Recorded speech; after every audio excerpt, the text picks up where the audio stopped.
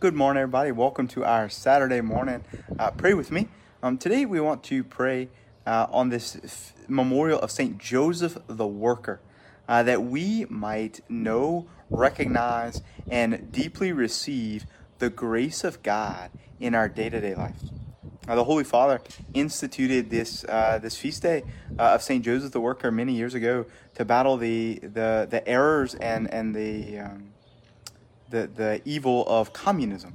When communist states have this, fake or secular holiday of May Day, the Holy Father said, no, on May the 1st, instead of that, we will celebrate St. Joseph the Worker, showing how God has endowed work with dignity. How, remember in Genesis chapter 2, God put Adam in the garden to till it and to keep it, to guard it, to serve God in the work of the cultivation of the garden. This was before the fall.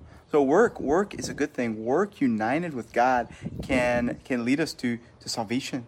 And sometimes that's work like the work of a craftsman, like Joseph working with wood or with stone or with, today, paint and machines and all those things. It's also the work of, doing the chores around the house and washing the dishes and cutting the grass and doing the work of our minds and, making the family budget or the work budget and all those kinds of things. And I was reading yesterday something about St. Joseph, and St. John Paul II said, salvation, which comes through the humanity of Jesus, is realized in actions which are an everyday part of family life.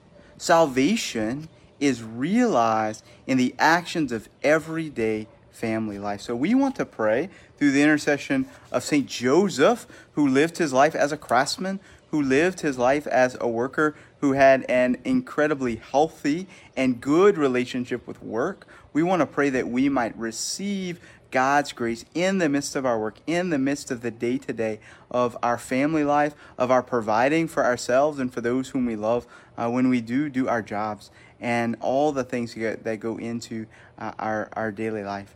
St. Joseph, I imagine, would have prayed before he worked and would have prayed while he worked, thanking God for his ability to work and offering to God the work of his hands. So let us ask St. Joseph to pray for us, that we might recognize the grace of God and receive it in the work of our day-to-day lives, especially the work at home and the work with our families and the loving our families and those whom God has placed in our life. In the name of the Father, and of the Son, and of the Holy Spirit. Amen.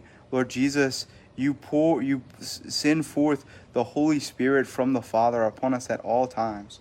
Lord God, please open our eyes and our souls and our hearts that we might recognize this gift of the Spirit and cooperate with him in the midst of our work. May we offer every action of our lives, every moment of our days, especially those by which we provide for ourselves and our families, those by which we love our families and those whom you have placed into our lives. Please, Lord God, may we receive your grace, and may we know the dignity of work through the intercession of St. Joseph the Craftsman. Hail Mary, full of grace, the Lord is with thee. Blessed art thou among women, and blessed is the fruit of thy womb, Jesus. Holy Mary, Mother of God, pray for us sinners, now and at the hour of our death. Amen. In the name of the Father, and of the Son, and of the Holy Spirit. Amen. See y'all for Mass this weekend. The water has gone down in Stevensville, so we're back on at St. Rosalie today at 4, and then at 5:30 at Holy Cross, and normal times tomorrow, 8, 10:30, and 5:30 over here at Holy Cross. See you this weekend. Masks are optional. Social distancing is optional now. So can't wait to see y'all and see a fuller church and see your faces. God bless you.